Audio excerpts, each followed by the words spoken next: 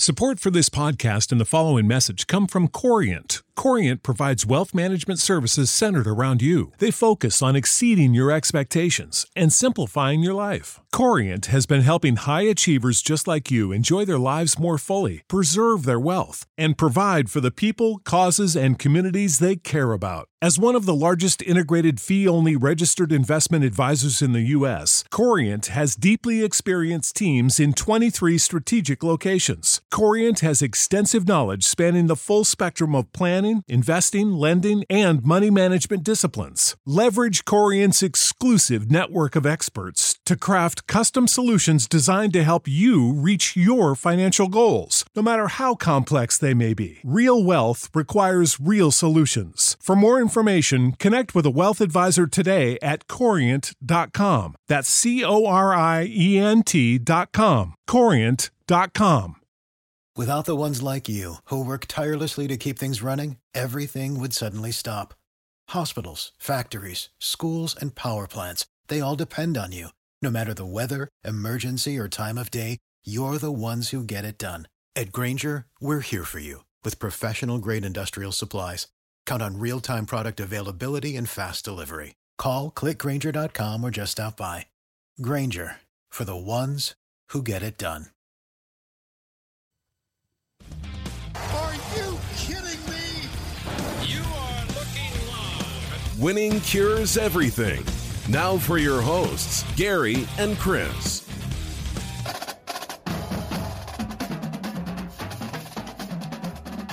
What up?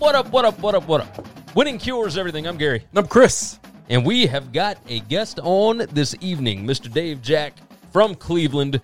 Used to do a lot of at radio, writing, all that kind of stuff for the Browns and other Ohio-related things. He went to the NFL Combine as a fan. Yeah. So we wanted to get the experience and see exactly what he did and what it was like. And then we're going to have a little Browns talk and all that. But before we do that, let me go ahead and intro the show. WinningCuresEverything.com is the website. All of our picks, previews, podcasts, videos, social media platforms, etc. We're on Facebook. We're on Twitter. We are on YouTube. If you would, subscribe to the YouTube channel. Make sure you like the video. You subscribe to the video. You comment on the video. Whatever fun stuff you want to do there. Try not to be too nasty to us. We appreciate that.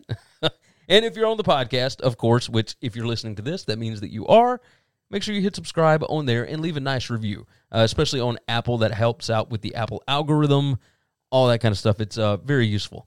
The show, as always, brought to you by Tunica, Mississippi, the South's premier sports gambling destination. They have got 6 fabulous sports books. You can find more information on them over at tunicatravel.com. We will actually be in Tunica March 19th, March 20th, the first 2 days of the NCAA tournament, or at least the round of 64. We're not going to be there for the first 4. We'll be watching that. Play-in games. Yeah, we don't really. Yeah, we're going to skip out on that. I know they don't like us calling them play-in games. That's okay. All 6 of those places are going to be hopping, by the way. Yeah. So if you don't get to Sam's Town to see us, that's fine. Any of the other 5 are all going to be jumping. You got that right. We will be broadcasting live from Sam's Town Casino in Tunica, right inside the sports book. You go upstairs, you go over to your left. We're going to be right there. If you would like to come and hang out with us and whatnot, we will go live at 9:30 on Thursday and Friday. We will go live at 4 p.m. on Thursday and Friday. And we are spending the night. Both nights, we're going to hang out. We're going to have a good time. There's already several people that have told us they are coming. They have got their rooms ready. Go to samstowntunica.com. You can go get your room there, and you can hang out with us. Because I'm telling you, it's going to be a fun field this year.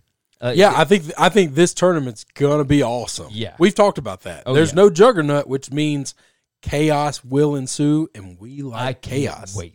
I cannot wait for it. It's going to be fun. So March 19th and 20th, we will be live at Sam's Town, Tunica. Make sure that you come out for that. Chris, let's get initial thoughts before we bring Dave in. Initial thoughts from the Combine. What did you think? We haven't gotten to talk about it yet. Yeah, I think I read a lot and I follow it after it's all happened. I haven't watched hardly any of it live. It's not something that I've just gotten into. I think they messed up by moving it to primetime. Yeah, that's my biggest issue is I would catch more of it throughout the day, I think, than if it was on, because in the evening times I just don't have I don't have a television because I dominate it time for football and basketball. When I want to watch sports, I dominate the TV. Yeah. So when I'm not really willing to sacrifice this is my day, then yeah, I don't get to watch as much. But no, I'm excited. So I watch a lot of my LSU boys. I've been very pleased with how they've performed so far. We've got a lot of guys there. I've enjoyed some of the openness. A guy that was a fan. I was a fan of yesterday. I heard was it Trey Adams? Yeah, Trey Adams being open about maybe not being the lengthiest man, I guess, when it comes to measuring. Yeah. So I appreciate that about him. There you go. Man enough to admit it. I got it. And it's just I like the interviews. I like when these guys talk. I like when they're open. Yeah, I agree. I really like hearing the Alabama guy criticize Alabama's defensive coaching. And yeah, Terrell Lewis kind of he went in on Pete Golding. Put him on blast. Now, to be fair, like I don't want to just completely crap on Golding because I think he's a pretty good DC. But, man, that was almost an impossible situation this year. Like with the amount of injuries, you didn't have anybody that was experienced, and that's the problem. Well, the biggest as much problem, as I like crapping on Alabama, freshmen, even though they're all 5-star, elite, legit, you can have 2 or 3 of those guys. You can't have the majority of them. Yeah, the biggest issue was Alabama, that class in 2018 where they whiffed. And, yes, they had the number 7 recruiting class in the country. I get that. But a lot of offensive talent. It was a lot of offensive talent, but the defensive talent that they brought in, they missed on. Yeah. They just missed on guys. And sometimes that happens. So there was no experience to be found. So I don't think it's all necessarily on Golding.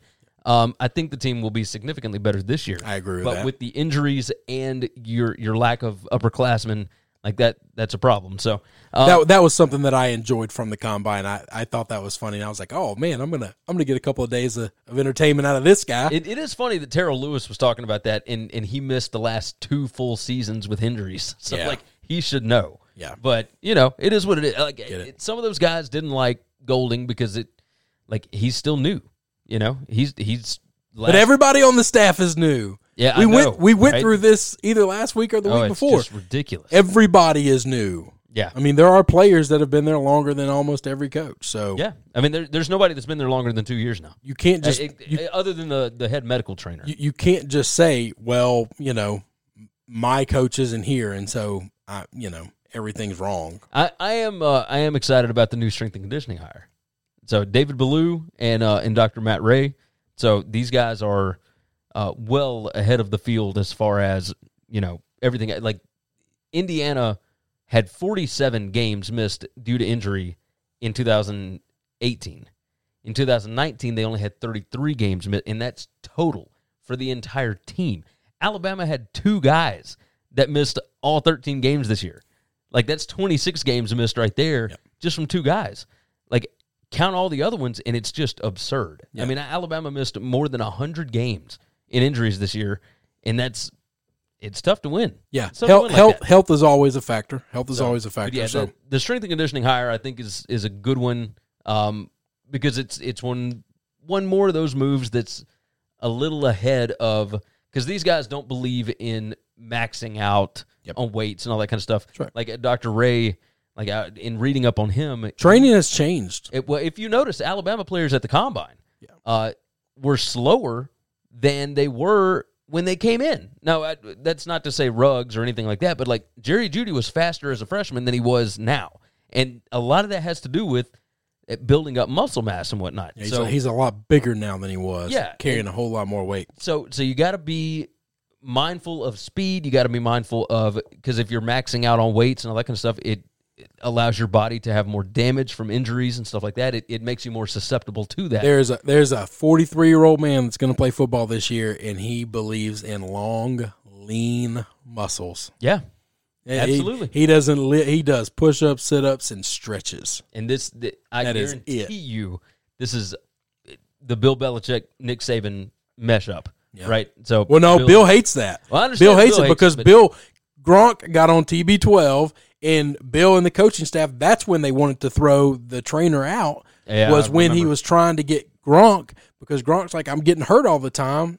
I want to go to this. And they were like, no, you need to be bigger, stronger, faster. Yeah, because and he's like, I don't care about those things. I need to be healthy. Play longer. Yeah. I need to be healthy. And that was the headbutt of the old school mentality. Still believes that muscles got to work. And Tom's science says, and I really do think, what is football training wise gonna look like when, in 10 years? Well, see, that's the biggest thing, like with Scott Cochran, right?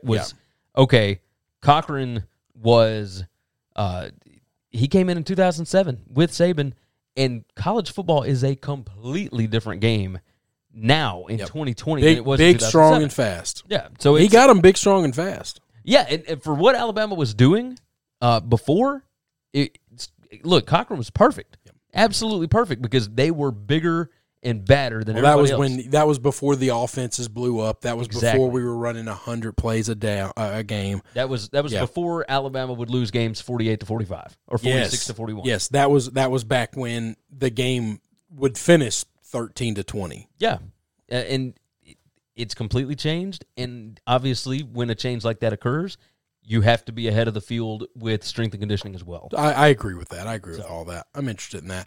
Yeah, I'm interested to hear about the combine, and I don't have a whole lot of opinions on it so far. The interview with Dave is great. He really lets you in on exactly what it was like. You want to go on and get to him? Yep, let's do it. Let's go on and do it. This is Dave Jack. All right, we're on the phone with my buddy Dave Jack from Cleveland, Ohio. He is my friend, and I've known him for a long time. He used to formerly run, write for the C-Town and Down website, and did a little. I guess it would have been a podcast today, but it was for Static Radio. Is that correct, Dave? It was at no Static Radio. No Static Radio. There we go. That's correct. Yeah. There was no static on that radio.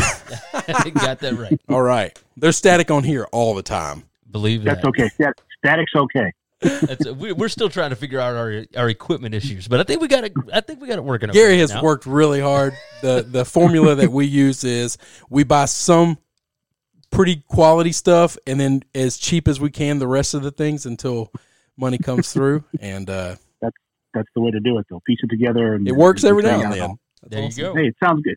It all sounds good on this end of the phone. So I appreciate you guys having me on, definitely. So the reason I called my buddy Dave and asked him to come on the show with us today is because Dave was fortunate enough to go as a fan.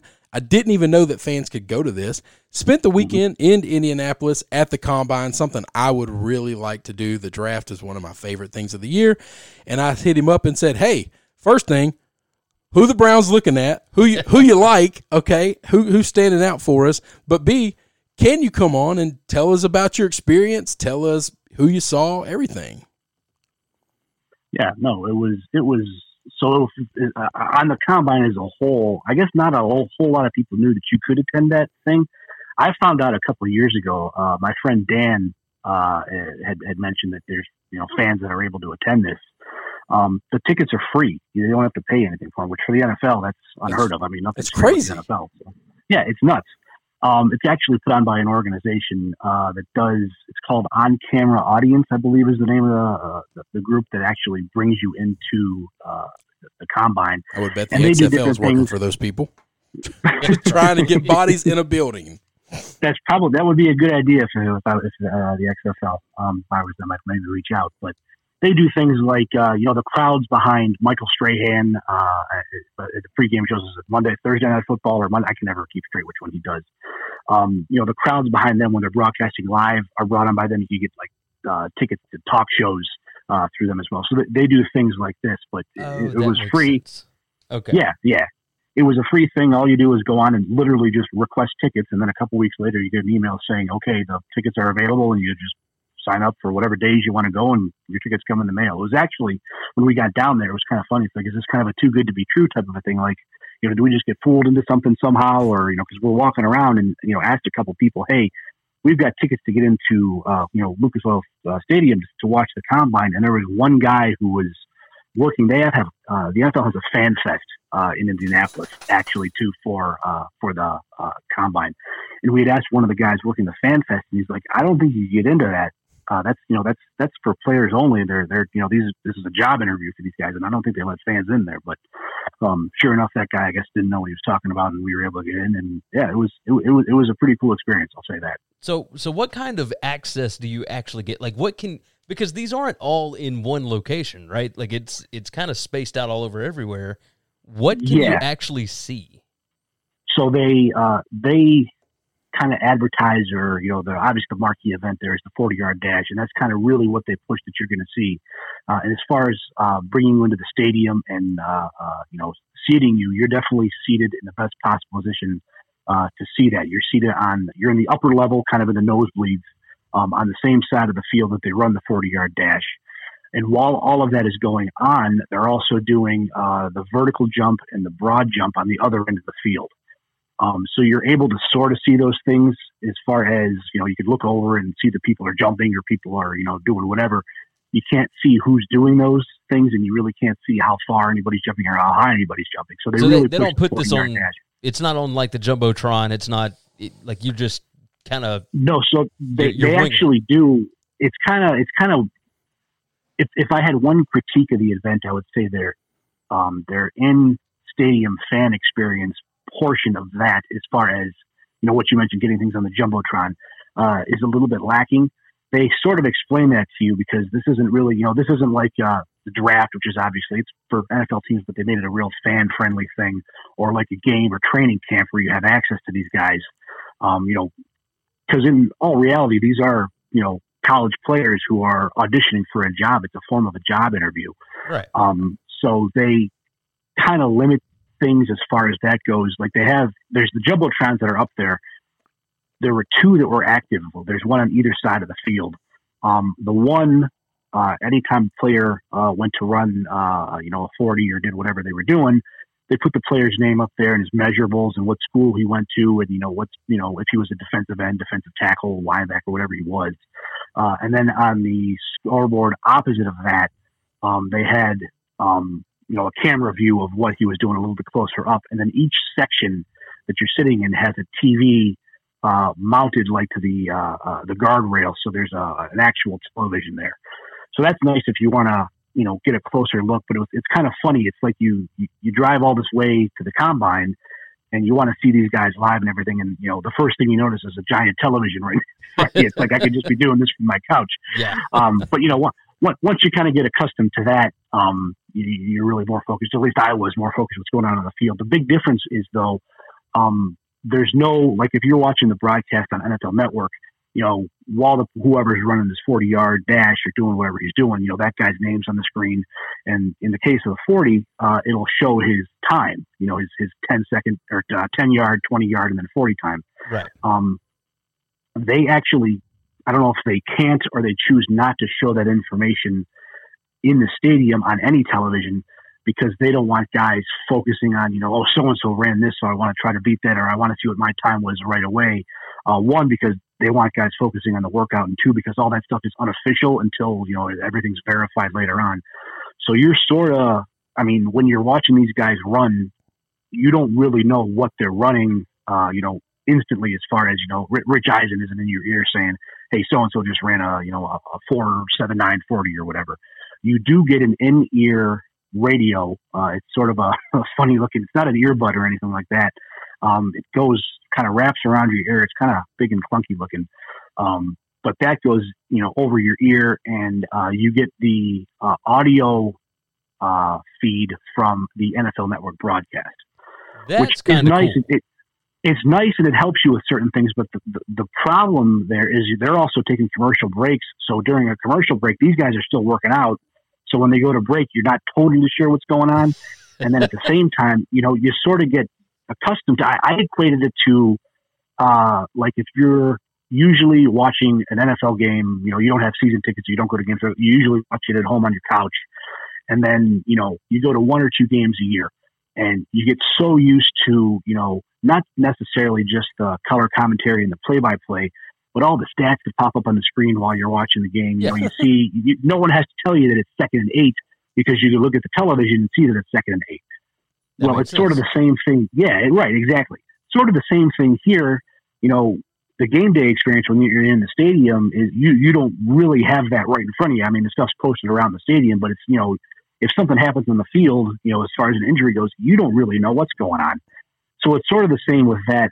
As far as, you know, attending a game goes, it's similar to that with the combine in that, you know, there's times where you're not really sure, you know, who's running and, you know, where they're from and what they're doing. But there was 4, 5, 6 guys would run sometime while the broadcast was going on in my ear. And, you know, the guys on television are talking about whatever they're talking about. And you don't know what this guy's 40 time was. You just saw him run, and you might not hear for, you know, a couple, you know, minutes later until they brought up, you know, so-and-so ran this 40 time, or you may never hear it because they just don't acknowledge whoever it is. I know when I was watching the running backs, they had Mark Ingram and Maurice Jones-Drew in studio. So I just heard them talking back and forth about different, it had nothing to do with anything that was going on in the field. They were just talking back and forth about, you know, whatever they were talking about. And it's one of those things where when you're watching on television and you have all the graphics giving you any sort of guidance, it's nice. But when that's your only connection to what's going on, it's a little bit of a struggle. So we realized quickly that if we want to get anything as far as results go, check your phone, you know, because the Combine website will update that with pretty instant results. So we were doing that. The catch is during the 40-yard dash, during the other events, because we see the position drills going on too. So when like the defensive linemen are running their, you know, the hoop drill or whatever else they were doing, we were able to actually see that, and you're able to cheer and clap and make noise. But they had representatives in each section, and they told you this ahead of time. When the 40-yard dash is going on, there's never allowed to be any videos taken, whether you're allowed to talk or not. They never want you to be able to take a video. You're allowed to take pictures as long as it's only your phone. You can't have cameras or anything else in there. And you can do that anytime except during the 40-yard dash. You have to be silent, and you can't be on your phone. They don't want anything going on I guess it's to disturb or to not disturb the players on the field, because, you know, I don't know, any sort of a, you know, 100th of a second can make a big difference for these guys. So they made multiple announcements that, hey, during this entire 40-yard dash time, which could be up to an hour, you have to be completely silent. You can't get up to use the bathroom. You can't do anything. All you can do is sit there. Now how many people were actually sitting? Because it's like a marked off section, right? So how many people are actually there? It was hard to get a real gauge. I mean, there was a good amount of people there. I'd say, you know, definitely a few hundred people, maybe closer to 1,000. It's hard to really get a gauge on it because you're sitting in your section, and the different sections next to you are sort of halfway filled up, but not really. And it's only half of the upper bowl that they even let people in the top sections. Huh. So it's not like this is, you know, a game day environment, but, you know, I'm sure that's by design to kind of keep the crowd noise down when they need to keep down, and, you know, kind of really police this event. But yeah, it's a little strange during that 40-yard dash time when no one's supposed to be saying anything. I still had my phone up, kind of propped up, so I was able to get instant results as far as the times go. But yeah, they don't want you doing anything during that. Wow, that's kind of unbelievable. All right, so let's get to who stood out for you, and what'd you like, what you didn't like, or could you even notice a difference when you were in there? Like, because I could imagine, like, Henry Ruggs ran a 4.27, but nobody there knew that. But knew that, right? Yeah, they all look really fast, right? Yeah, like at least in person. So that's kind of the most thing I was excited to see the most was that, you know, on television, everybody looks, you know, they kind of look. It's hard to get a gauge of on the TV screen how fast someone looks compared to somebody else. You actually have a good view of seeing who looks fast. Then, yeah, you sort of have a nice eagle eye view, but even still, it was. You know, there'd be somebody who you think, oh man, that guy really, you know, scooted down the line, and his 40 time, you know, was maybe, you know, as far as a linebacker goes, maybe a 4.7, 4.8. And it's like, maybe that guy wasn't as fast as I thought. And you'd see somebody else run, and it's like, I think that guy's going to be a little slow when he's running a, you know, I don't know, a 4.79, or I'm sorry, a 4.49 or something like that. So it's still a little hard to get your bearings, just because you know, different guys have different builds, and some guys look smoother than other people. But once you kind of see a few guys run, you could see, you know, to look for a couple of things, mostly how these guys get off the line and a couple other things on their 40 time. As far as, I guess I'll start with the offensive linemen. That was the first group that I saw. And unfortunately, so they break them into different groupings. There's like 2 or 3 different groupings for offensive linemen. I was not able to see Mekhi Becton run live, which I was bummed out about that after I heard his time. But I'll tell you what, and this isn't going to be a unique take or anything, Tristan Wirfs, that guy is there's not wide receivers who are as athletic as this guy is. It's unbelievable to see him move around, and not even just in the 40-yard dash time. I mean, when they're running their different positional drills, and these guys are just doing the agility things and changing direction and everything. If Wirfs wanted to, or an offensive coordinator wanted to be creative, they could use this guy as a tight end and have him run a couple. I mean, nothing crazy or anything, but inside the 20-yard line and use him in goal line situations if they want him to get nuts. This guy is unbelievable. Him and Jedrick Willis really separated themselves. Now, this is just from a workout perspective. I don't watch as much film as I have in my past life, but just from a workout perspective. Yeah, you can. We're only asking for this window of what you've seen and know. Yeah. So these guys, as far as I can see, really sort of separated themselves from the other group of offensive tackles who were there with. Throughout this whole draft process, it's been Tristan Wirfs, it's been Jedrick Willis, Mekhi Becton has sort of risen up draft boards, Josh Jones, Austin Jackson, Andrew Thomas. Those have sort of been the six guys that you kind of hear mentioned, no real particular order. Wirfs and Willis really separated themselves for me. I was surprised to see Andrew Thomas, actually. People say he had a good combine, which I think he did for the most part. He looked slow to me, and that could have just been because Wirfs and Wills looked so athletic and so quick. But there was a couple times where Andrew Thomas looked like he was maybe going at 75, 80%. I know in one of the on-field drills where they had to do, it was a change of direction drill where they got to go one way or another based on which way a coach points the football after they made a couple different breaks. And he was the only one who actually ran the wrong direction, which I thought was a little strange. That's kind of I wanted, because I really liked him as a prospect. I've seen a little bit of his tape. I've seen him play. He's been mocked to the Cleveland Browns in a few different mock drafts. Seen that. I really wanted to see him look good, and I don't know that he looked bad. It's just that Wirfs and Wills looked so good, and Becton from the tape that I saw him in the combine looked so good. And his 40 time, I think, was a 5.2, which was the slowest out of those five guys.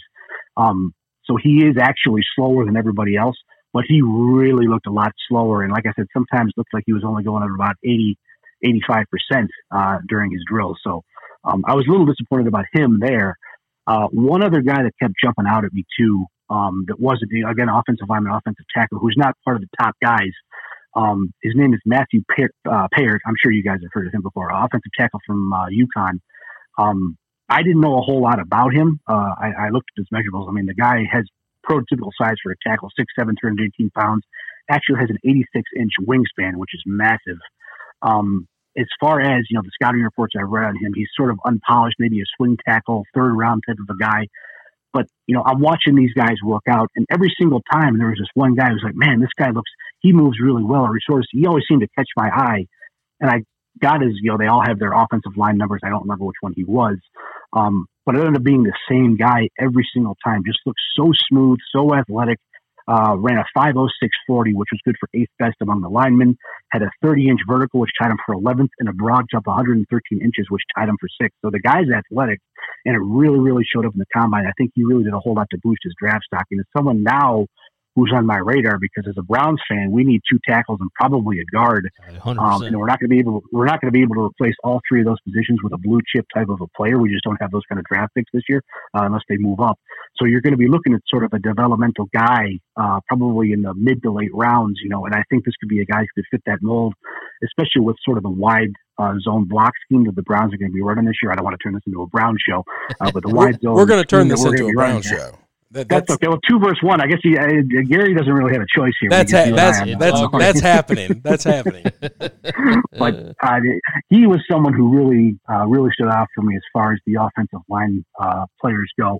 And he is a big boy. I'm looking at him right now. 6'7", 318. That 86-inch wingspan. It's funny because I would read some scouting reports saying he's got a lot of length, but he still lets guys get into his body. So there's clearly some technique things going on there. But as far you can teach technique. You can't teach 6'7" with an 86-inch wingspan, and for a guy that big to move like he does. So he's already, in my mind, a little bit ahead of the curve. As long as you're not bringing him in to be your starting left tackle from day one, I think with especially the Browns bringing in Bill Callahan as their offensive line coach, I think that could go a long way to helping a guy like this develop. into a legitimate starting offensive tackle. So as far as a tackle goes, that was someone who really jumped out at me. I wasn't able to see, and it killed me. I was there for defensive line and linebackers. And Indianapolis, I'm about 5.5 hours away, and I had to stop in Dayton to drop somebody off on the way home. So I was trying to stay as late as I possibly could to see these linebackers. I really, really, really, really wanted to see Isaiah Simmons work out. And it just ended up getting too late, and we had to get back on the road. Obviously, I'm sure everyone's familiar with his workout, and he's at the top of my list, actually, for the Browns drafted 10. Yep. It's unbelievable. I mean, if I had 0.1% of his athletic ability, I would consider myself blessed. But this is also a really good year to stay on the defense. If you need defensive line help, specifically interior defensive line help. Now, speaking just from a workout perspective, these guys on the interior are big. These guys look imposing, and these guys can move. I was kind of keeping an eye out because the Browns obviously, again, need help on the defensive front, which they seem to need every single year, no matter how many free agents they bring in or how many guys that they draft. I keep talking about the 40-yard dash time. That's not the be-all, end-all, but I look at that for especially some of these big guys because, no offensive or defensive lineman's really running 40 yards down the field, but you look at how explosive these guys can be. And as far as the times go as a whole, there were only 2 guys from the interior defensive line, or the defensive line, I believe, as a whole, not even just the interior guys, who had a 40 time greater than 5.2. Everybody else was running sub 5.2 40-yard times. A few guys that really stood out from those groups were the Davis brothers from Nebraska, Khalil and Carlos. They come in at 308 and 313 pounds, and they're running 4.75 and 4.82 40s. Neville Gallimore from Oklahoma, 4.79 at 6.2 340. I'll throw an SEC guy in there for you. Raekwon Davis at 6'6 311 is around 5'1 240, and then I got to go Ohio State here. Devon Hamilton at 6'4 320 is moving like a deer. Now it's 5'1 440. You hear that, especially you think of some of these other positional guys like Ruggs we mentioned earlier around a 4.27. Yeah.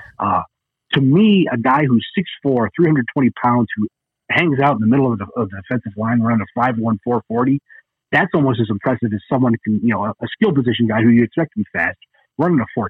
So, I mean, there's guy after guy after guy. These guys are blowing these workouts away. Oh, and by the way, Derek Brown, who is probably the best interior lineman in the draft, looked like a normal guy compared to the rest of these guys as far as a workout goes. Now, you put the tape on, and it's a completely different situation. Derek Brown is a man among boys.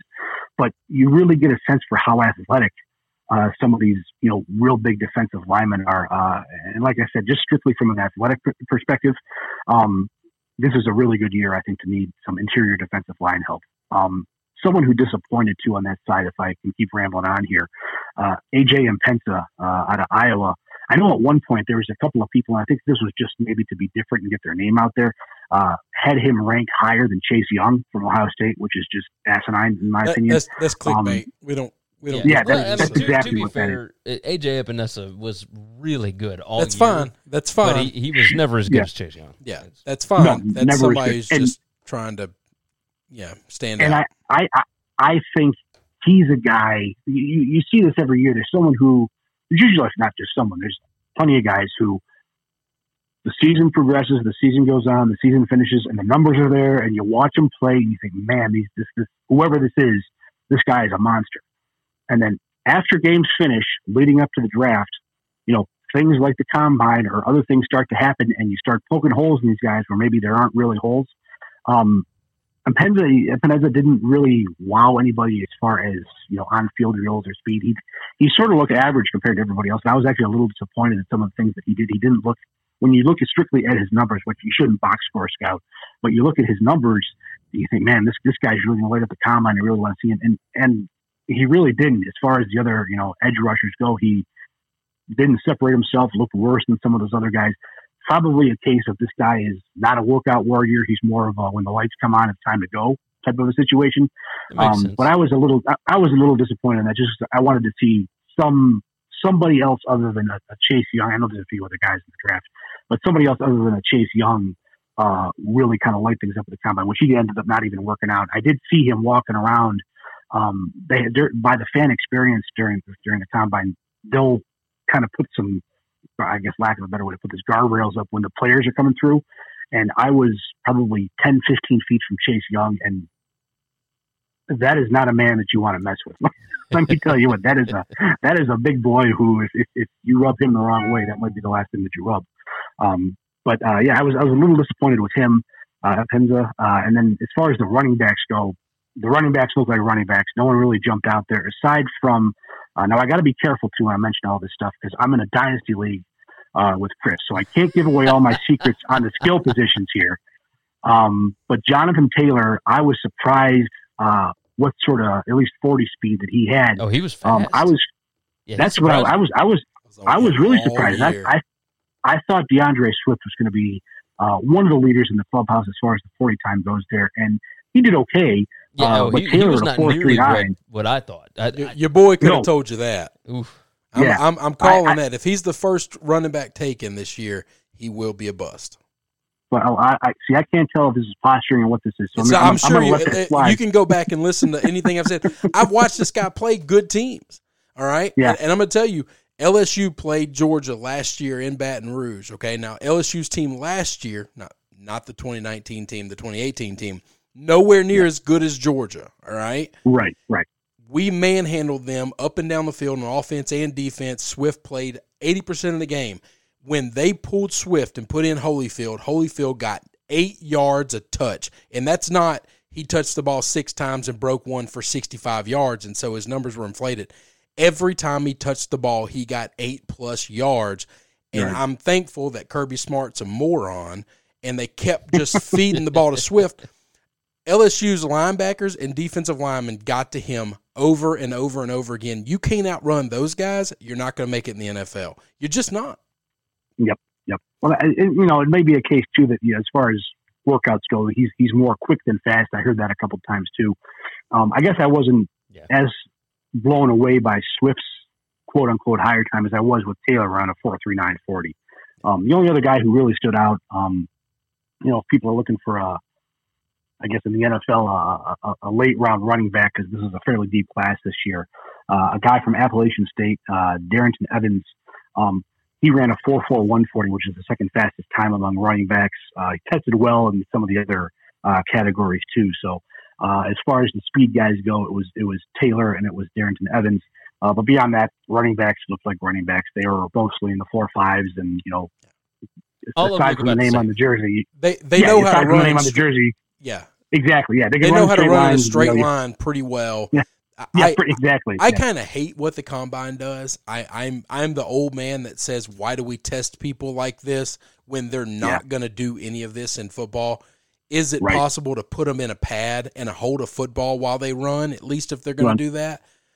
Or at least make them take a couple laps around the stadium first, because no one's running in the NFL aside from the first play of the game. And even then you had your on-field workouts. That's right. I mean, no one's running this fast in the fourth quarter. No, I don't care what your 40 You're time not was. doing it from a 3-point stance. I mean, you have to slow up, Yeah. take a handoff, and then go. I mean, and you can't start over if you stumble or something else along those lines. So it is a little silly. And I was surprised.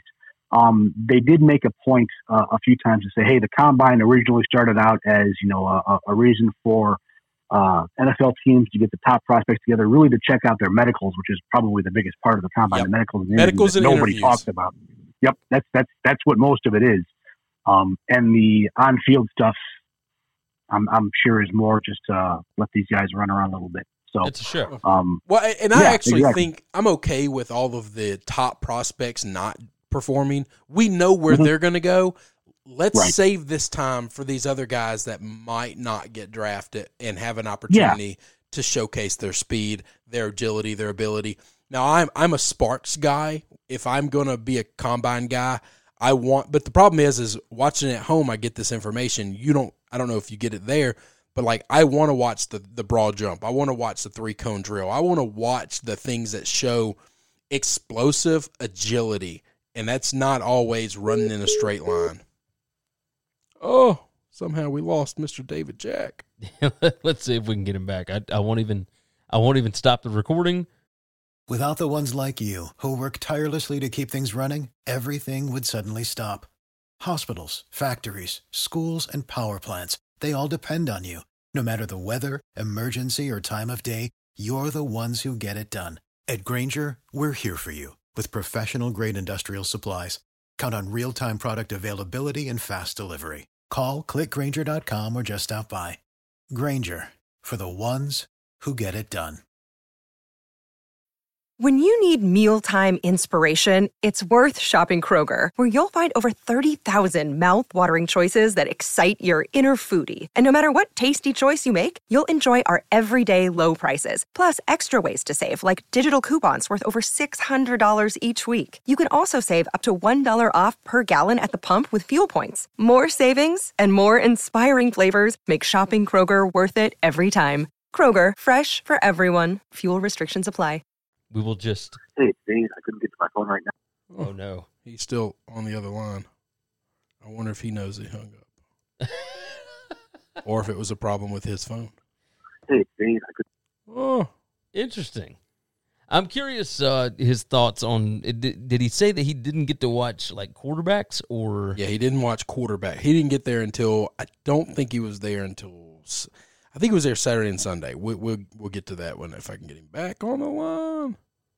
That's we'll Hey, see. Dave. I couldn't get to my phone right now. But Dang it. Interesting. So, yeah. Here we go. We're good. You there? Give me Ready? a second. All right, we're back. Did I get the hook already? No. I don't know what happened. I don't know if it was you or me, but we're good. But Okay, cool. I was just talking about, and I don't know where we lost you. I was in the middle of talking about how I like Sparks guys. I like the 3-cone drill. I like the broad jump guys. Those types of things. How much of that do you actually get to watch, and information do you get from watching that? Do they show you what their numbers are? Can you see who's explosive and who's not? No, and I was really disappointed about that. So they're on when let's say the running backs are around their 40. There's another positional group over on the other side of the field, and I can't even really tell who it is doing both the vertical and the broad jump. So you could see guys over there doing something. You can't tell who it is.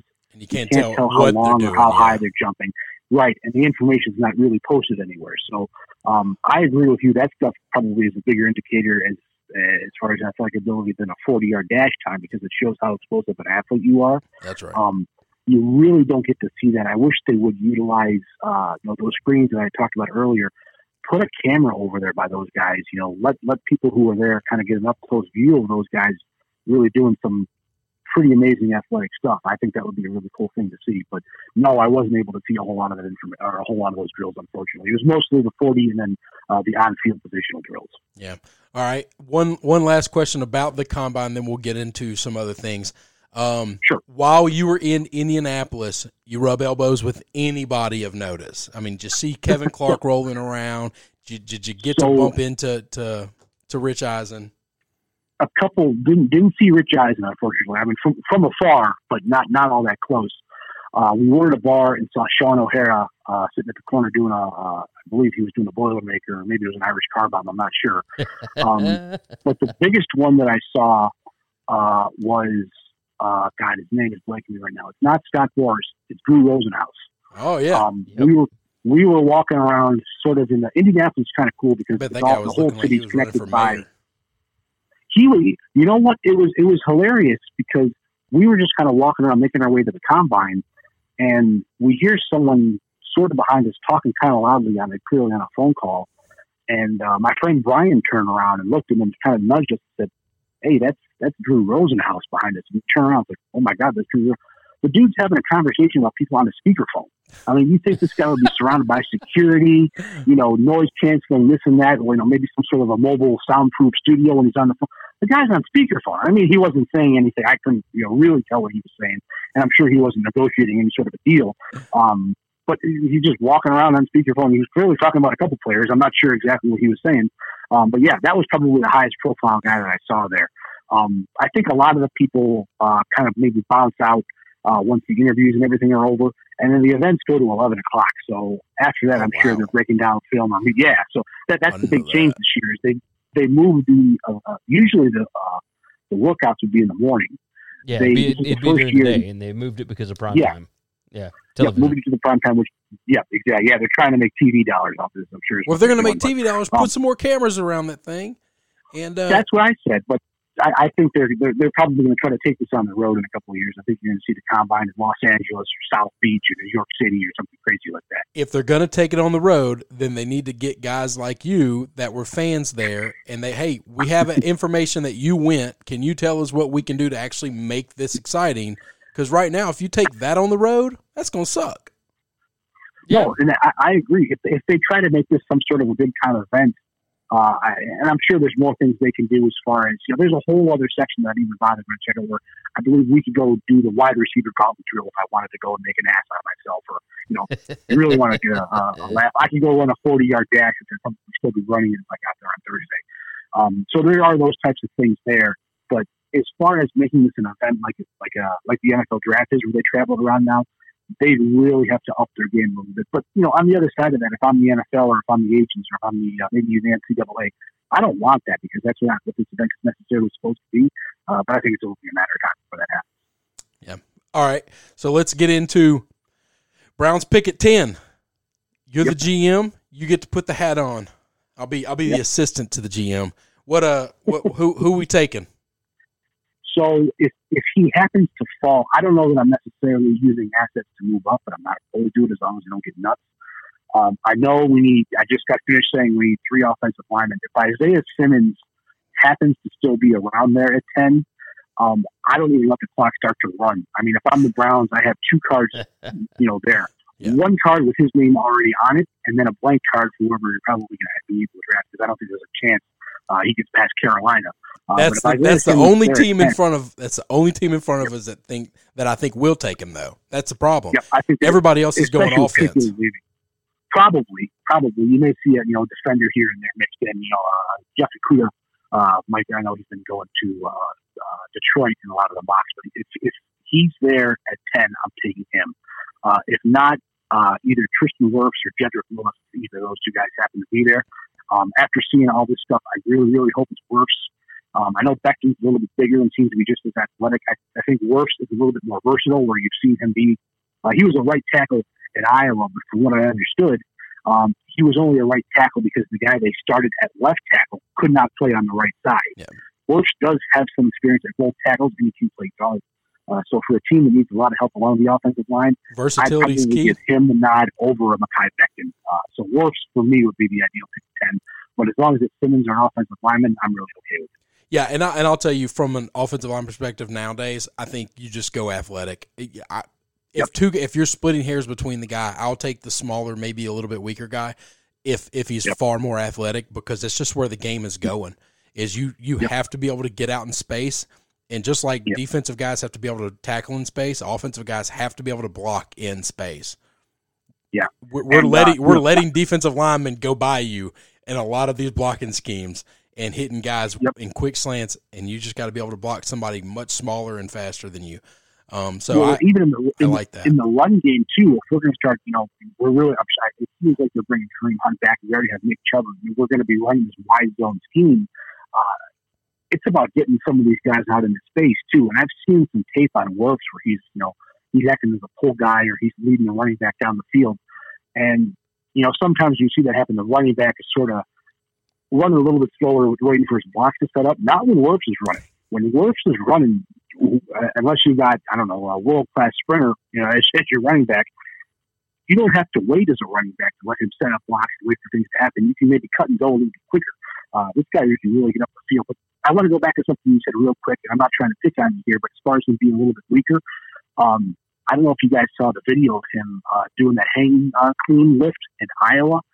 He set a school record doing a hang clean at 450 pounds, which is basically taking a barbell or a dumbbell, barbell off the ground with 450 pounds on it and filling it up to his chest. And he did that 3 times to set an Iowa record. So wow, don't mistake this guy for being a little bit smaller. I mean, this guy will push.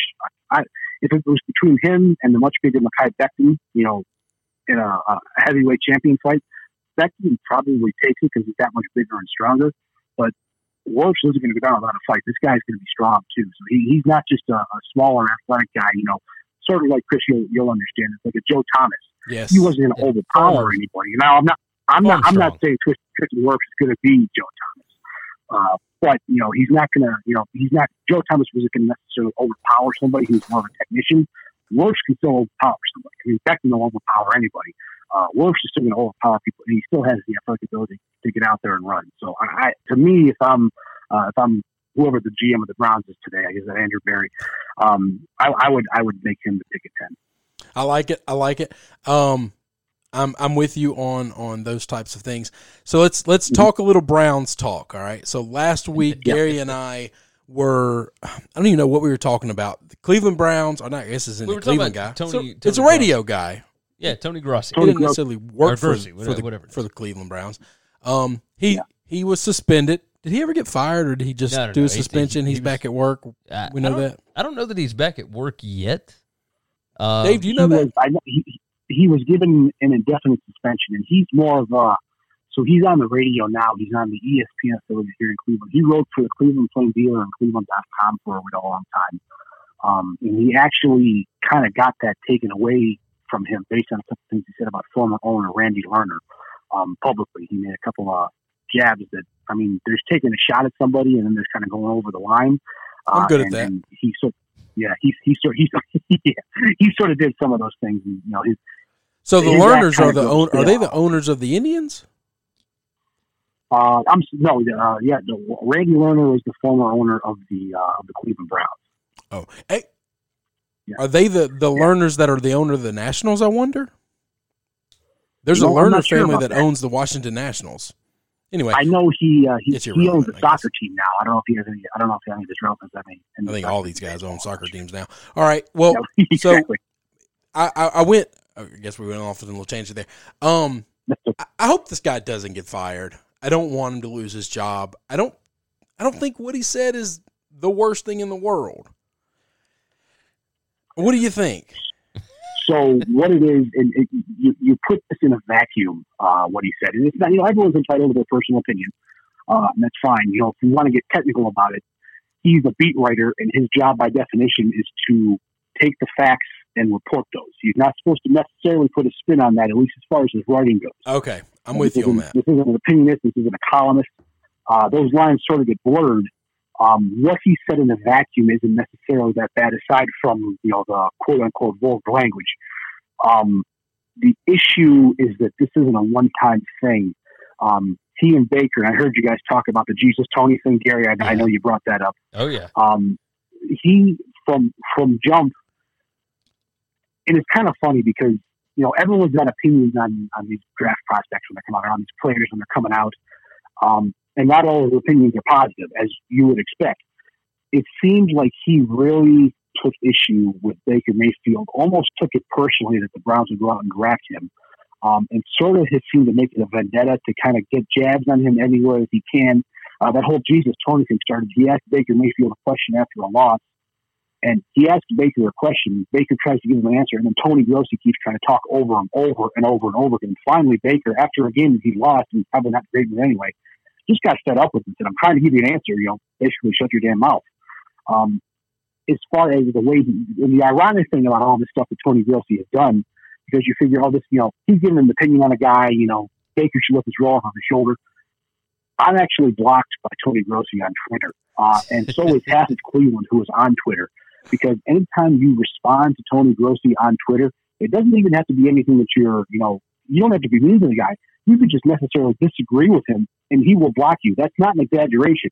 You start talking to people on Cleveland Twitter, and they'll all show you their block badge. It's kind of a thing on Twitter now. Oh, yeah, I'm blocked by Tony Grossi. Well, everybody's blocked by Tony Grossi. I don't know who Tony Grossi tweets to, because he literally has half of the city blocked on Twitter if you disagree with him. So The fact that he has all these opinions about somebody, and then he gets so hurt when you have a different opinion, kind of makes it's talking out of both sides of your mouth. I think that's kind of what people are sick of the acting, is that it would be one thing if he talked all of this stuff, and then if you came back at him, he'd either engage you or do whatever. There's not even a response out of him. It's an immediate block. And he's sort of one of these guys too. He's been on the Browns beat for years, ever since before they moved, I believe. It's sort of a thing where he's the old guard now, and the NFL is kind of moving into the 21st century, and he still thinks that the only two plays should be, run left and run right. So I'm okay with that. didn't know all of that. What I guess I don't want them to do is I don't want them to hire somebody who's going to come in and just be a yes man to the NFL, because there are many, many, many beat writers for the NFL that work in these cities that just coddle the teams, and I'm not okay with that. I'm just, at some point in time, you have to be okay with challenging a team and telling them they've done something wrong, and the fans want an answer for it.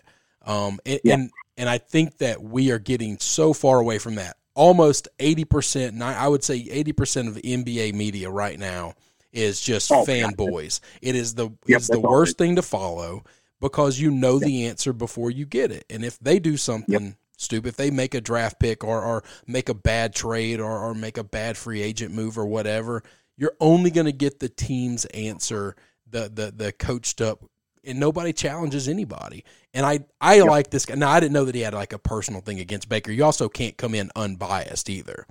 Right, you know, right. My criticisms of Baker were, I didn't know anything about him. I knew a lot about him. I didn't know how I felt about him being number 1 overall, but he's my quarterback, and for the first time in a long time, the team looks really good. I'm all in. Let's go. And I learned really quick in week, 2, 3, 4, this is not the Baker from the last couple of weeks of the previous season. Something has happened. His accuracy is gone. His athletic ability is not very good. His decision-making is awful. And, I'm ready to move on if this is going to be the Baker we get. I do believe in this. Now, of course, every Cleveland fans want patience. My problem with patience is I believe that to an extent, but I also believe as soon as you have a losing hand, fold it. Because we've been waiting, 20 years for something good. I don't want to waste 5 on seeing, is this the right thing or not, Well, it's for a few reasons on that, too. One, now there's a precedent for it. It used to be you drafted a quarterback and you're living and dying with him at least to his rookie deal. Yep. I mean, just last year we saw the Cardinals take Kyler Murray, at the top of the draft a year after taking Josh Rosen. So now there's a precedent for it. With a far worse team than the Browns, and Kyler Murray looked not substantially better than Baker did. Not even close. Yeah, no, I agree with you 100%. With a questionable head coach that has never succeeded in college or in the pros, and pros. No, I agree. And there's a lot that went into Baker, his stumbling last year. A lot of it's on him. I've got 3 Baker Mayfield jerseys. I was driving the Baker Mayfield bus long before the draft reports came out saying, "Oh, there's a chance they're taking number 1 overall." In my mind, he was QB1. For I remember that we had those conversations. Oh, we definitely did. Yeah, we definitely did. You and I went back and forth on that. I believe. Hang on, I do want to ask. Do you remember the quarterback I wanted us to take? Josh Allen, right? No. Initially, you wanted Josh Allen. Were you Lamar? Were you Team Lamar? I was. I've been beating the Lamar train when Lamar was a sophomore, and just wrecking the ACC. When he outplayed Watson with the roster from Louisville, and Watson had the roster from Clemson, I said, this guy's going to destroy the NFL. He's got nobody on this team. I liked him too. I think a large part of that too, and I could go off of a tangent on a couple of these things too, is when you get a guy like Lamar, obviously, everyone's going to look back on last year and say, oh my God, Lamar took the year by storm. Not a lot of people want to talk about the year before, when he looked like a shell of what he looked like last year. So a large part of that goes to him, because he even admitted at one point, hey, I did not feel comfortable. This is him saying this. I didn't feel comfortable throwing the football in the NFL. This is a quarterback. I didn't feel comfortable throwing the football. Now, obviously, look at his numbers last year. Look at what he did last year. And he looked pretty darn comfortable throwing the football around. I mean, the guy looked really, really good. And he put in a ton of work in the offseason. But so much of the credit, in addition to Lamar, has to go to Harbaugh and his coaching staff around him. Totally agree. Not only get him in that type of a position, but to put an offensive around him to succeed. I mean, there were times where they would line up with 2-3 running backs in the backfield. They're running. You see that. There's no receivers on the field. They're running. And Ingram's ripping off 8-9 yards to carry, consistently. Yep. And that really goes a long way to open up the passing game too. But give him Lamar credit for sure. He treated himself. He earned everything that he's got. You can't take that away from him. on the other side of that coin now, we've got Baker Mayfield, who not only does not have an offense maybe tailored to his needs, he didn't have somebody like Harbaugh who was really riding him to get better. Freddie Kitchens sort of gave Baker Mayfield, a quarterback in his second year in the NFL, the keys to a Ferrari and said, well, go ahead and do whatever you want to do. Freddie Kitchens got the job based on his relationship with Baker Mayfield. So that's my biggest problem is that's a chicken and an egg problem. They let a 9-year-old basically make the decision for the franchise. Yeah. And you can't ask a 1-year guy that has started 9 games, hey, who do you want to be your coach and who do you want to lead the franchise for the next decade? That guy doesn't get that decision. He doesn't know how to win in the NFL yet. I mean, there's guys who have been in the league 8-10 years as far as quarterbacks go, and they don't even have that sort of input. So I agree. And I don't think they should. Maybe they should, but they don't. And that's what it comes down to, is that they gave the power to a guy who's been in the league only for a year, who's only started 13 or 14 games or whatever it was up to that point. More power than he should have. If I'm Baker, I'm thinking, well, that in my opinion, of course I'm going to give it to him. Baker's never been shy about giving anybody his opinion.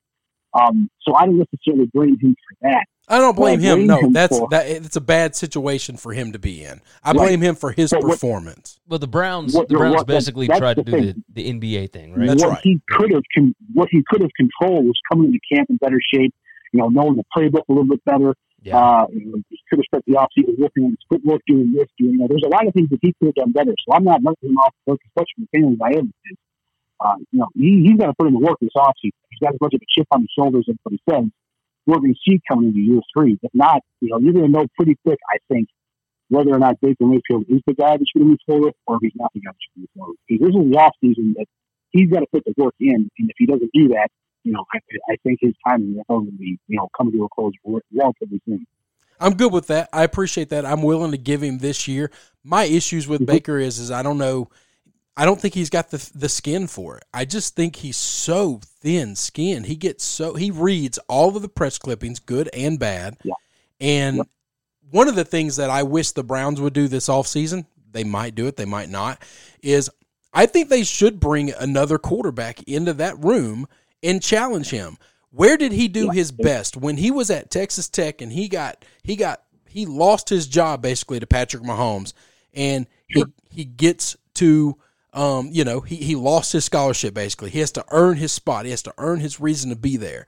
And then he has to take over for a Heisman Trophy guy, whatever, and get the keys to Oklahoma. He's got to earn that. He's always being pushed. He's always being doubted. And then in Cleveland, you're taking number 1 overall, and you're giving the keys to the franchise, and now he doesn't have to beat anybody out.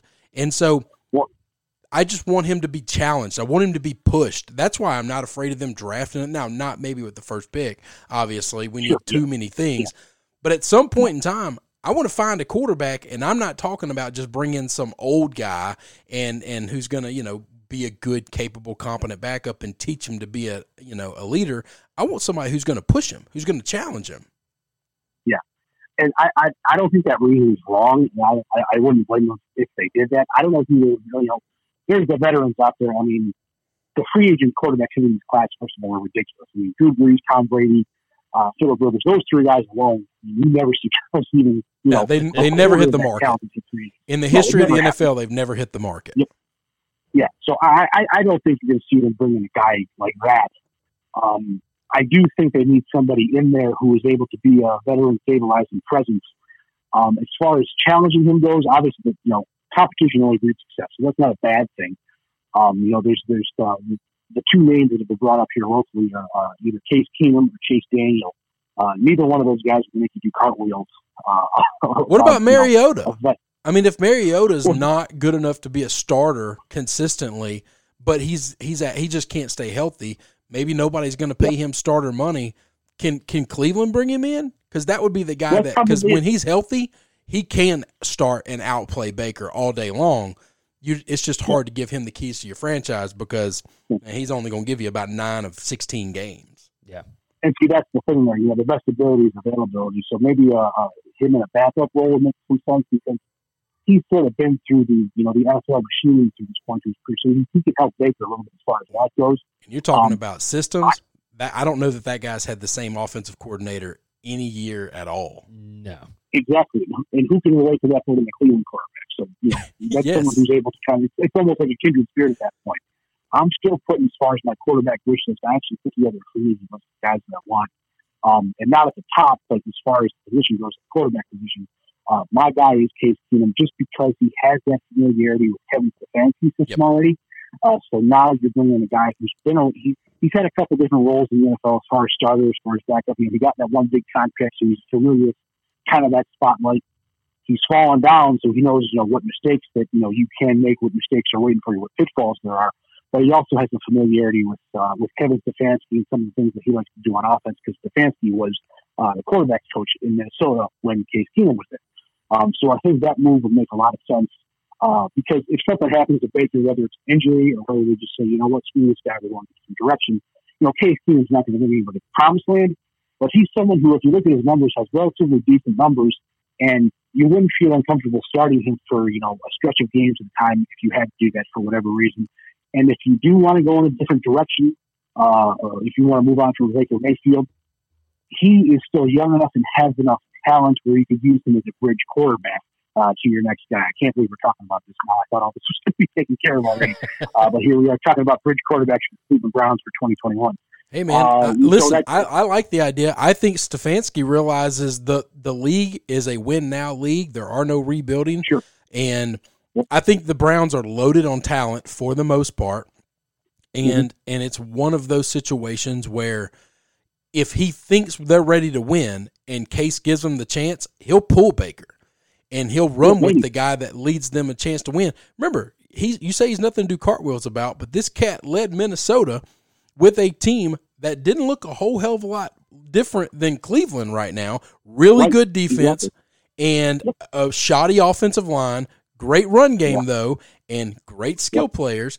And he led them to, they got their butt whooped by the Eagles, but he led them to the NFC Championship game.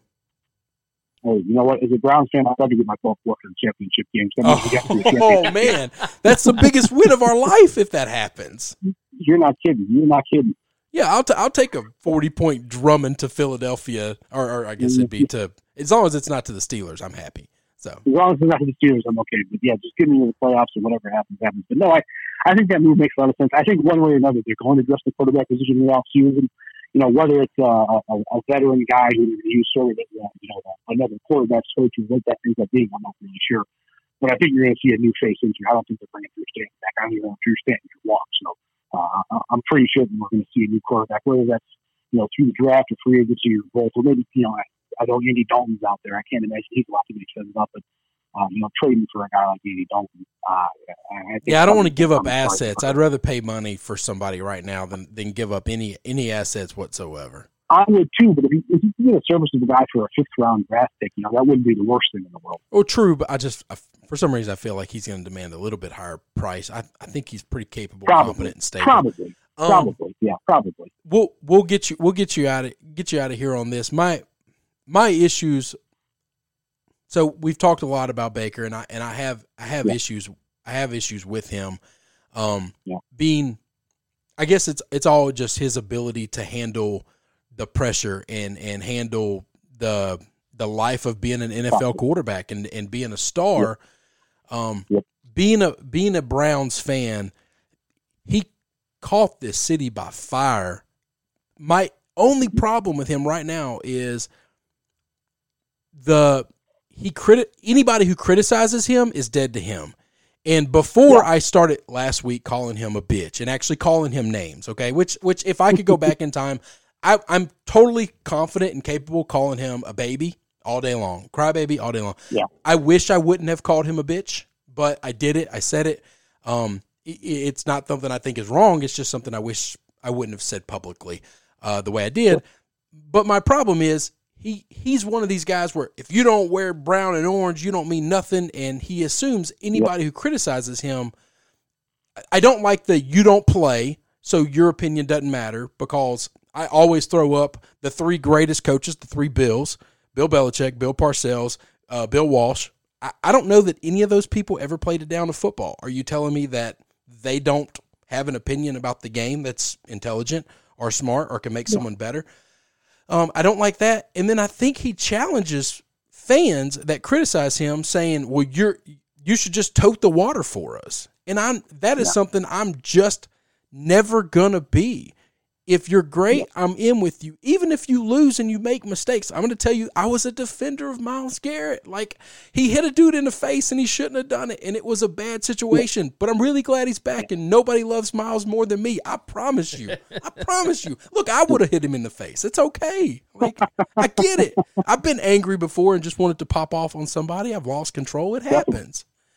Definitely. But you just can't say, because I know Cleveland fans. Now, I married into some of this stuff. I've been a Browns fan since the mid-'90s, right before they lost the team, and then when they got it back. But like, I don't go the years that you and Jason and our other friends have gone through. I mean, y'all have got lifetime of this, and if you were to be critical of the team and the star quarterback question my fandom, you've been here for 5 minutes, man. And as soon as somebody else hands you a bigger check, you would leave in 2 seconds. So let's watch your mouth. That's the things that I hate about him. I agree with that to a point. The one thing I will say is I always want a guy to be authentic, and I want him to be who he is. And if you follow Baker throughout his career, now I'm not making excuses for him. Some of the crap he pulled last year was stupid. It's one of those things where if he's winning and the team's winning and he does the same thing, everybody loves him. Because the team's losing and he's still doing some of the stuff, it rubs people the wrong way. It's one thing when you're talking a bunch of shit when your team's winning and everybody looks good and you look at me, I'm the greatest thing ever, and everyone's losing. It's sort of like when look at LeBron James, is a perfect example of that, in his relationship with Cleveland. He's here and everybody loves him. That guy could have gone on Euclid Avenue, shot someone in the head from point blank range with the entire Cleveland police watching him do it, and he would be found innocent at a trial among his peers. Oh, he wouldn't even went to trial. But like, what are you talking about? He wouldn't even went to trial. That was self-defense. That guy shouldn't have been standing there. Exactly. But the same guy, between his 2 stints in Cleveland, if he would have done the same thing in Miami, when he was in Miami and Cleveland, this city would have not just burned his jersey, burned him. I mean, they would have been the end of it. You know what I mean? So a lot of this is perception. Baker is sort of a guy who maybe you could say, take things personally, has a chip on his shoulder, however you want to put it. He's always sort of been like that. And I kind of think that's his way of getting up and motivating himself. You mentioned his time at Texas Tech. He went up and had a fantastic year. His year as a starter. Now he ended up losing his job at Patrick Mahomes. So yeah. I'm not going to knock a guy from losing your job, Patrick Mahomes. Only the fact that we could have had Patrick Mahomes in that draft, but there is that. I don't want to go ahead and make a list of people who the Browns could have had because we could be talking about this until next Tuesday night. But he's always sort of been that way.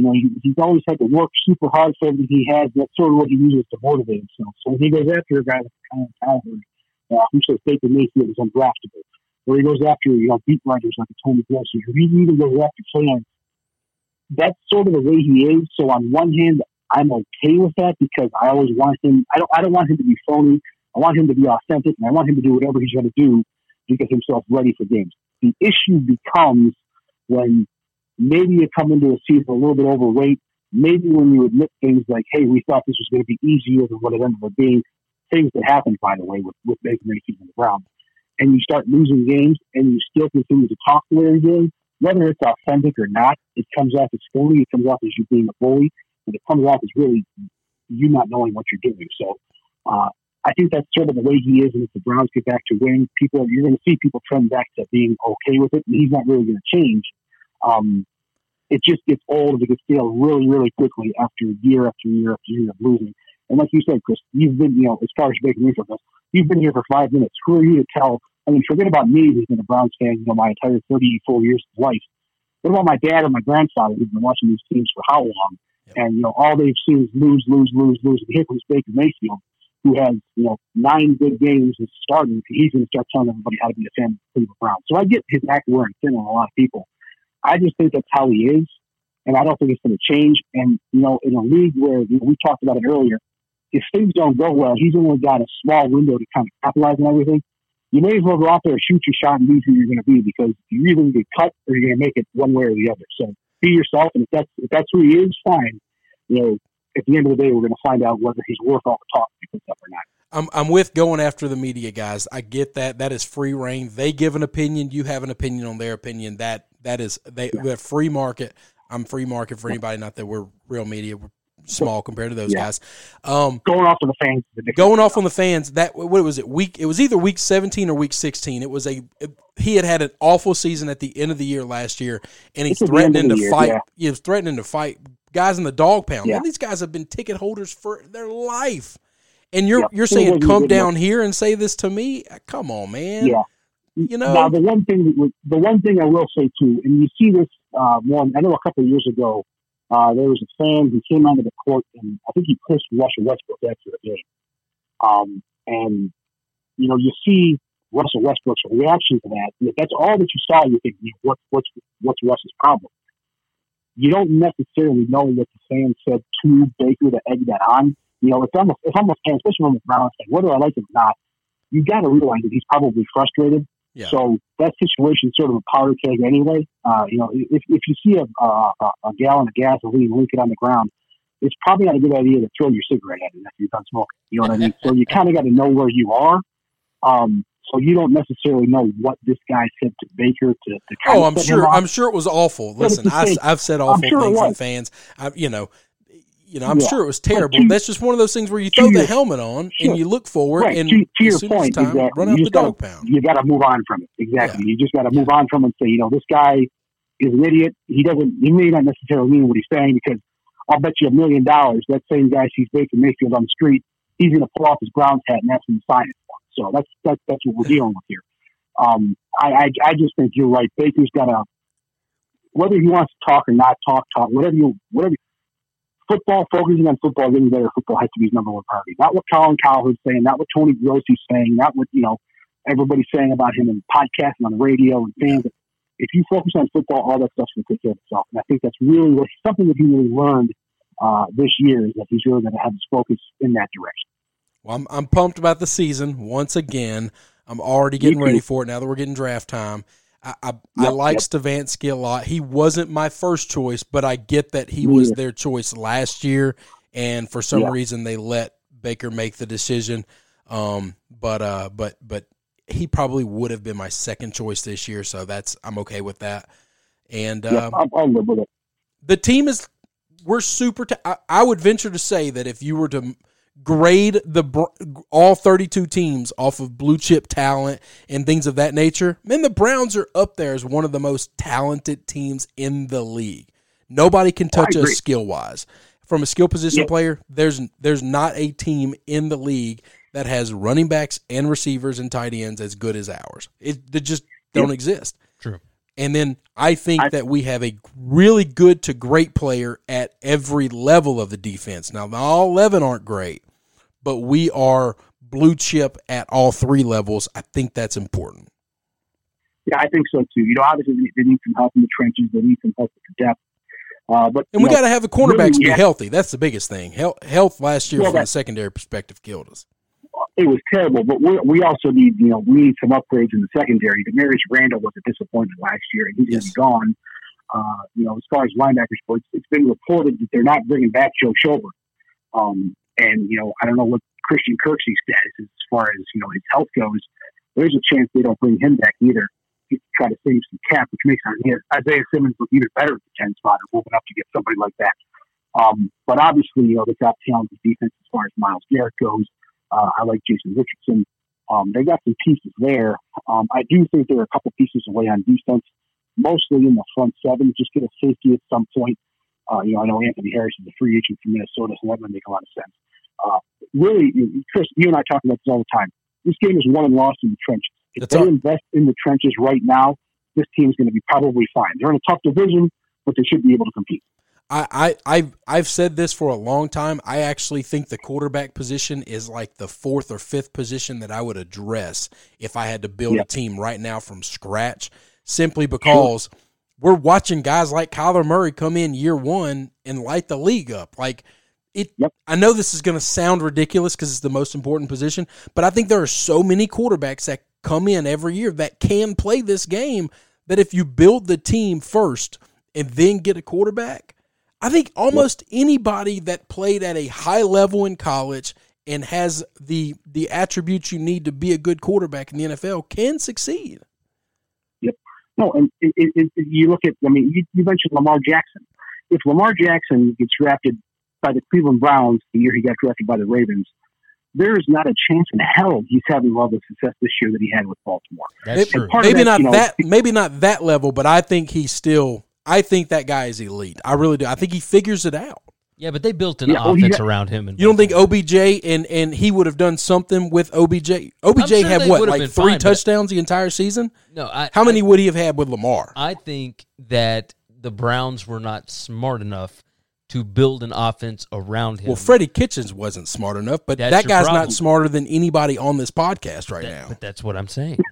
You got to have the right guys in place at the top too. The Ravens were smart enough to do that. Yeah. Well, that's the thing. The talk this year about Joe Burrow and, is he going to want to go to Cincinnati and play there? Does he want to not? A lot of the talk is, not necessarily what Joe Burrow wants, but you see some, a quarterback who's somewhat talented or even very talented. If he was to be put in a situation like, let's say, somehow Joe Burrow wound up on the Colts this year, they move up to get him, whatever the case may be. He's plug and play, and that team's going back to the playoffs really because they have a solid team. I mean, the Colts aren't even necessarily that good of a team outside of a few solid positions. Their offensive line is okay. I don't know if any better than the Browns. They have T.Y. Hilton. They have a couple other pieces there, but that is an established team who already knows how to win, who would add a player like a Joe Burrow. They have a head coach. They have a head coach and a GM that are elite level smart. That's the thing. You put a guy like that on a team who is already, in a well-established situation, and those guys are going to succeed. You drop some of these other younger players around with a shoddy offensive line and no skilled players and all this other stuff, and it's never going to work. So I think you're right. Obviously quarterback is the marquee position, and it's sort of a catch-22 because you can't win without him. How many years have the Browns had, when they had Joe Thomas, Vittorio obviously still have him. They had all these players along the offensive line. When they had Mitchell Schwartz at right tackle. They had a very good offensive line. The year we had Mack, Thomas, we had four Pro Bowlers or whatever that year at our line. Exactly. Yep, and we were garbage. And, garbage. Right. Well, they had Brian Hoyer, who that was okay, but the thing is, Brian Hoyer looked okay because of the offensive line that he was behind. That's right. Imagine dropping a quarterback who was actually able to hold somebody else. Josh Gordon didn't hurt. Josh Gordon didn't hurt, but Josh Gordon had his own issues too. He was on the field half the time too. The one year that he blew up though, that Hoyer looked great before he blew his ACL out. That was the year the offensive line was great, and Josh Gordon just said, "I'll catch." He missed 4 games and still led the league in yardage. Oh, it was ridiculous. Yep. And everyone said, "Okay, here we go. Maybe it's Hoyer, or maybe we're going to add a quarterback in free agency draft or whatever." But yeah, you like you said, you build these teams from the inside out. Yeah. And I think maybe it might be a little bit more frustrating and it makes it a little bit harder to try to find a quarterback. But if you can really hit on that guy, I look at the Saints for this too. Not to get off on a whole other tangent, I know you guys have other stuff to talk about tonight. But they are a team who built their offensive line. Obviously Drew Brees has been there for a while, but they invested so much, not just at the tackle position too. I actually looked at this because Drew Brees and Baker have similar statures. And I had heard that when you have a shorter quarterback, it's not necessarily a hindrance. It's all in how you construct things around you, right? So the interior of the offensive lineman, when you have a quarterback who is on the shorter side, like a Drew Brees, like a Baker Mayfield, becomes almost as important or even maybe more important in tackle spots because those are the guys that are, obviously keeping the center and pocket alive. They're opening up pass lanes for someone who's not 6'4", 6'5". And all the Saints in 2018 was spent most money on the interior offensive line position over everybody else in the NFL. So moving a guy like Kevin Zeitler out of here to bring in Olivier Vernon, that might look good because you're bringing in pass rushing statistics. But I think that one move there alone did so much to hurt Baker Mayfield's production because it weakened the interior of the offensive line. You took away arguably one of the best guards in football, weakened that spot, then weakened the other spots around him, didn't replace Zeitler with a competent replacement. All of a sudden, you see Baker Mayfield running for his life. People want to bring, there's serious talk about people wanting to bring Tom Brady onto the Cleveland Browns last year. Now, Chris, I know you're a Tom Brady fanatic. Tom Brady, if we know one thing about him, is that he is a statue in the pocket. Can you imagine Tom Brady behind that offensive line? I mean, the man would get killed. We're just going to disagree there. He wouldn't. He just wouldn't. There's a math formula. There's a math formula there. His offensive line in with the Patriots last 2 years was hot garbage. But you get the ball out quickly. You find hot reads. Sure, he literally takes 3 steps one direction and makes everybody miss him and buys him 5 more seconds. So yeah, well, I agree. He knows how to navigate the pocket a little bit better. I guess my point was you bring in a quarterback who Baker Mayfield. But that guy's a genius, and Baker is as far from a genius as we could get. I mean, he's got a long way to go. But yeah, let's say maybe Brady's a bad example. Put Philip Rivers back there, another guy who can't. That would hurt. That would hurt. Yeah. Pretty well. That would hurt. Exactly. Because he is a letter rip tater chip kind of guy, and he's not moving anywhere, and he's not solving any physics problems. No, he's not. But to cut myself off and go on a long rant here is you're good. Build this from the inside out. Use these draft picks. Yeah, if Isaiah Simmons is there at 10, but use these draft picks or use this offseason to acquire offensive line talent. You don't have to make any huge wholesale changes to the offense. Just address those things, and you're going to be fine. I think the team will start to roll. I like I said, I think we've got talent. I worry about the trigger man. I worry about that position because when it's not good, it's not good. Here's my other thing, and I'm going to catch a lot of flack for this. Okay, I loved Cleveland, and I still do. I don't have any qualms about it. My Baker's left a bad taste in my mouth, and I need him to do a little something sweet to get that out of there. But or to be replaced. But I would rather him just be successful. That would be the best situation for it. My problem is this. I was an all-in on Lamar guy. There was 28 teams I was happy with him going to, and he went to one that I didn't. And I've never hated Cincinnati because they kind of haven't ever been really a threat to the Browns. They're kind of the same as the Browns, so it's hard to hate that team. If Burrow goes there, Baker's going to be the third quarterback in that in like that division that I'm going to want to cheer for. I will root for the Browns. But to see Lamar be successful, I want to see that. I think it's better for I just think he's exciting and crazy to watch. And he's a guy too, obviously I agree with you, knowing what I know now about Lamar Jackson, obviously I hate these with the Ravens. But I don't hate Lamar Jackson. He's a guy because he's put in all the work in the offseason, and he's a good case and a good story. He's a guy who I find myself rooting for. I probably will root for him on the weeks that the Browns aren't playing or when playoff implications are on the line. But he's a guy who you watch how he plays, you watch how humble he is, you watch how injured he is, you watch how hyped his teammates get for him, and you can't help but get kind of swept up with that and root for him. But yeah, the Browns on the whole could be in a real tough situation with him. With Joe Burrow. Oh, and by the way, this guy named Big Ben comes back next year. Nah, that doesn't scare me. Ben Big does not scare me at all. I tend to agree when you're talking about, I hope he comes back. Joe Burrow could be. But the thing with them, with Ben and with the Steelers, it seems like every single year they're going to get written off. And I remember the last couple times I've said, oh, the Steelers, they're past their time, they're done. One of those times I said that they won one Super Bowl. So, until further notice, and I agree, I don't think Roethlisberger is the same guy that he was 2 or 3 years ago. I'll take Baker over Ben, and I'm good with standing on that mountain right now. I will too. And I'm not talking about for a decade. I'm talking about this year. I'll take Baker over Ben. Talking about right now. Yeah. But at the same token, you look at Lamar, you look at probably Joe Burrow, and then you throw Ben in there, and you can make an argument that Baker is the 4th quarterback in the AFC North. True. I'm probably one of the few people. Yeah, I'm probably one of the few people that would take Baker over Ben. Or there are very few non-Cleveland fans that would take Baker over Ben. And you're right. Like you said, if Burrow comes in as a rookie, they're not. Yeah. If Burrow comes in as a rookie, then you're right. Baker is he goes from being the belle of the ball for one season because of 9 games to now being 4th string in a 4-horse race. It all goes real fast, doesn't it? I got a lot invested in Burrow being successful. I'm okay with that. I don't care. And I will tell you this, if Cincinnati wins the Super Bowl, it gives hope to Cleveland. That's not the worst thing in the world. It means you can change your fortune. You can change your fate. Good things can happen. Hopefully, hopefully our fortunes are changing relatively soon. We'll get real tired about talking about the Browns are taking on the 10th pick of the draft or high up in the draft. I want to talk about who the Browns are taking, 28th, 29th, 30th in the draft. Dare I say 31 or 32. That'd be awesome. Thank you, Dave. I appreciate you coming on. I know you stayed long. Hey, Thank you so much for giving us your time, brother. No problem at all. I appreciate you letting me rant for, what was this, 2 hours. I definitely appreciate that. No, So it was fantastic. Anytime you need, and I'm a big fan of the show, I just wanted to say that. I appreciate what you guys do. Thank you, absolutely. bud. Thank you, buddy. When I'm in Thanks, Cleveland next time, we'll have to hit you up. Last time I was up there, you were out of town. So Yeah, I know. You always seem to make it up here when I'm out of town going on vacation. So make sure you get up here. We'll at least go watch a Browns game or grab a beer together for sure. thank you, sir. Sounds good. Thanks, guys. Dave Jack, Cleveland, Ohio, talking about them Browns.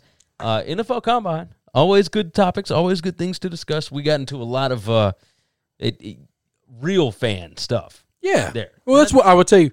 He is real fan.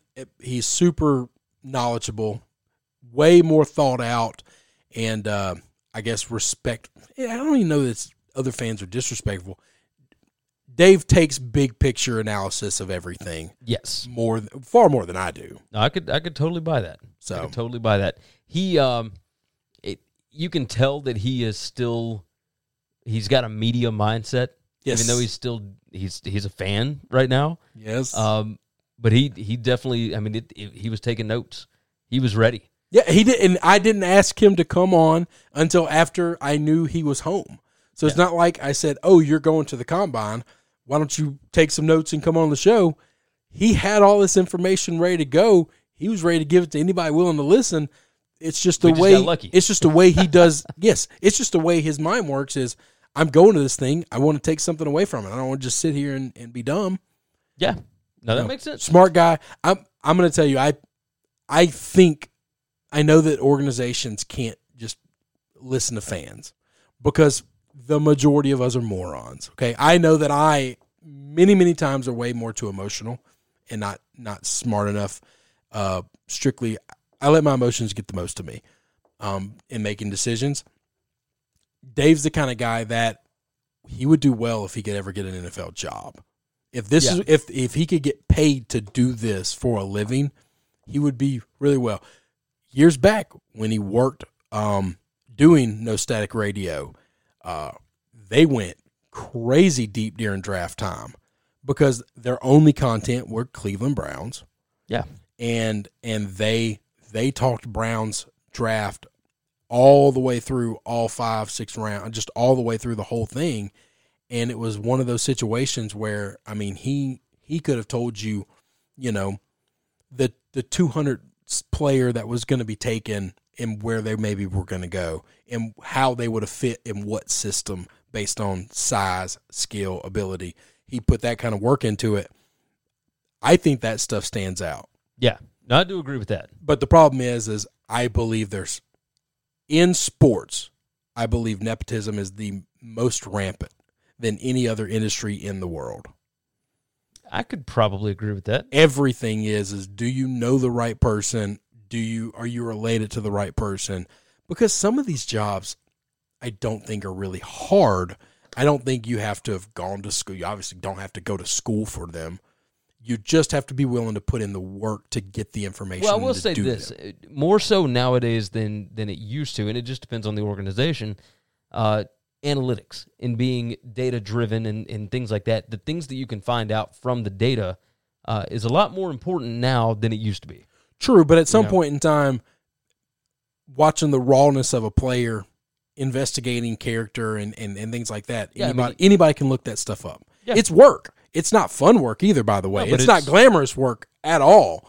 When you got to know the right people to take chances on, you got to know things like that. So I see where you're coming from. I would hire him if I was ever a billionaire and owned a team.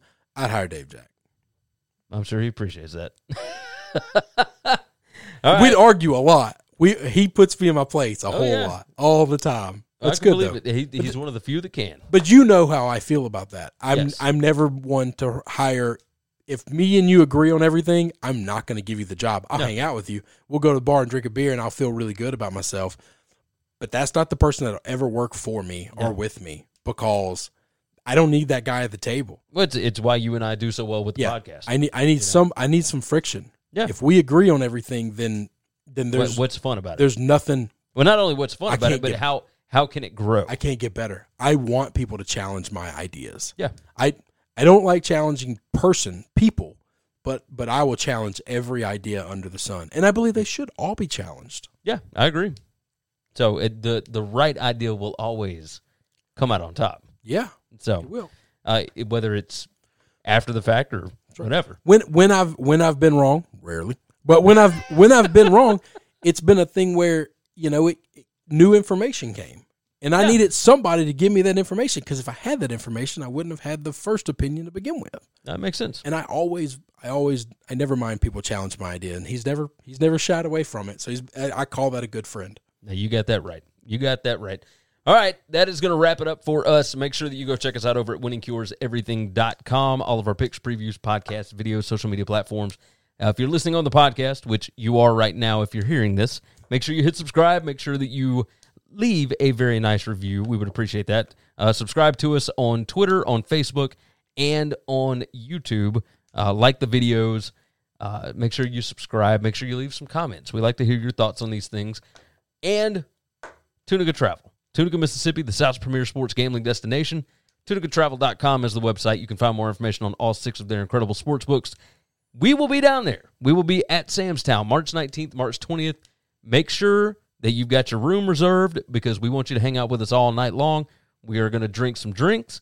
We're going to eat some bar food, and we are going to watch basketball, the NCAA tournament, for 2 straight days. It's going to be fantastic. Hopefully you can attend. Visit the website for more information. Visit our Facebook, especially. It should have a lot more information. The Sam's Town Facebook is going to have more info. The Tunica, Mississippi Facebook page is going to have more info. So go check those things out. Anything else we need to hit? That's it, brother. That is it. We will see you all again on Thursday night. Thanks for checking out Winning Cures Everything. If you want to keep up with us, hit subscribe on YouTube or your favorite podcast app. Visit the website at winningcureseverything.com, or you can like us on Facebook or follow us at Winning Cures, at Gary WCE, or at Chris B. Giannini on Twitter. Share out the show, leave a nice review, and make sure to comment and tweet at us.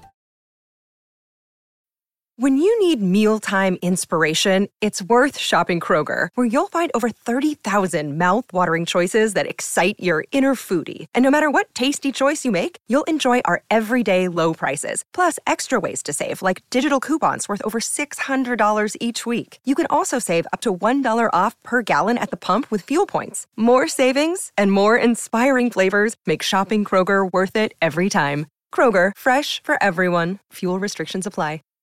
Save big on brunch for mom, all in the Kroger app. Get 16-ounce packs of flavorful Angus 90% lean ground sirloin for $4.99 each with a digital coupon. Then buy 2, get 2 free on 12 packs of delicious Coca-Cola, Pepsi, or 7-Up, all with your card. Shop these deals at your local Kroger, less than 5 miles away. Or tap the screen now to download the Kroger app to save big today. Kroger, fresh for everyone. Prices and product availability subject to change. Restrictions apply. See site for details.